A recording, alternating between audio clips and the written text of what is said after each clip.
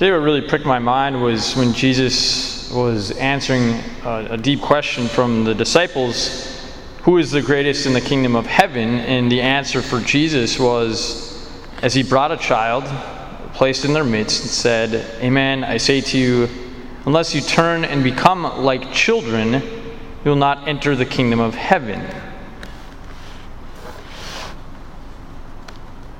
My own thoughts in this time, in 2020, my brain was really spinning on that one.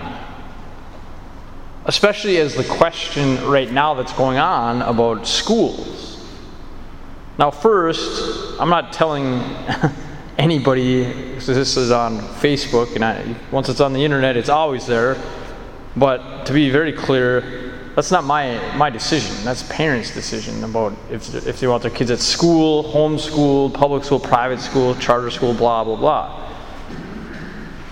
But what is going on with this time with Jesus different than today, for instance? I think he said very clear about how humble that child was. And how humble children have been for many centuries and around the world. And I'll be honest, I don't think all children are humble in our culture. And sometimes it seems like, the order I've mentioned before, how God is first, spouse is second, children are third. No, that's not to say that the difference is that long or not. That's the order, right? And in our society, children are like gods. They're the ones with the calendar. Parents become like, hens going around with their heads cut off, trying to follow their children and what they want their children to do. And God is on some place on that list. And that's just a generalization, of course. It's not to judge.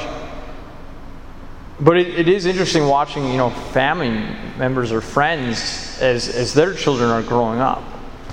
And you know more than I do of children, and even different generations, what children were like than today. I mean, literally now, my niece and nephew and my nieces, they can press buttons for the internet at like the age of 2. I mean, it's unreal. It's totally different than it was, obviously, 50 years ago, let alone 2,000 years ago with Jesus Christ. See that you do not despise one of these little ones, for I say to you that their angels in heaven always look upon the face of my heavenly Father.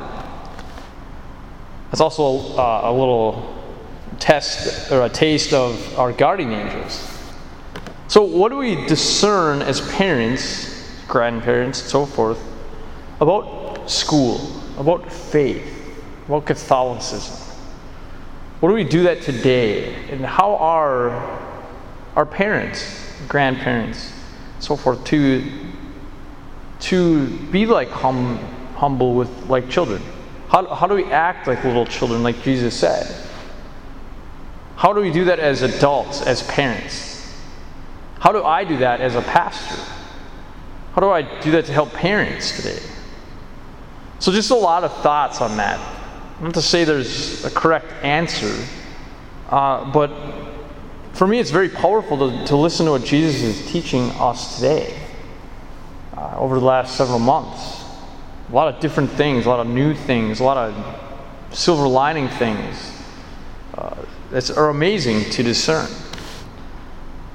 So again, think about today of how your children how they live in your families in our days today.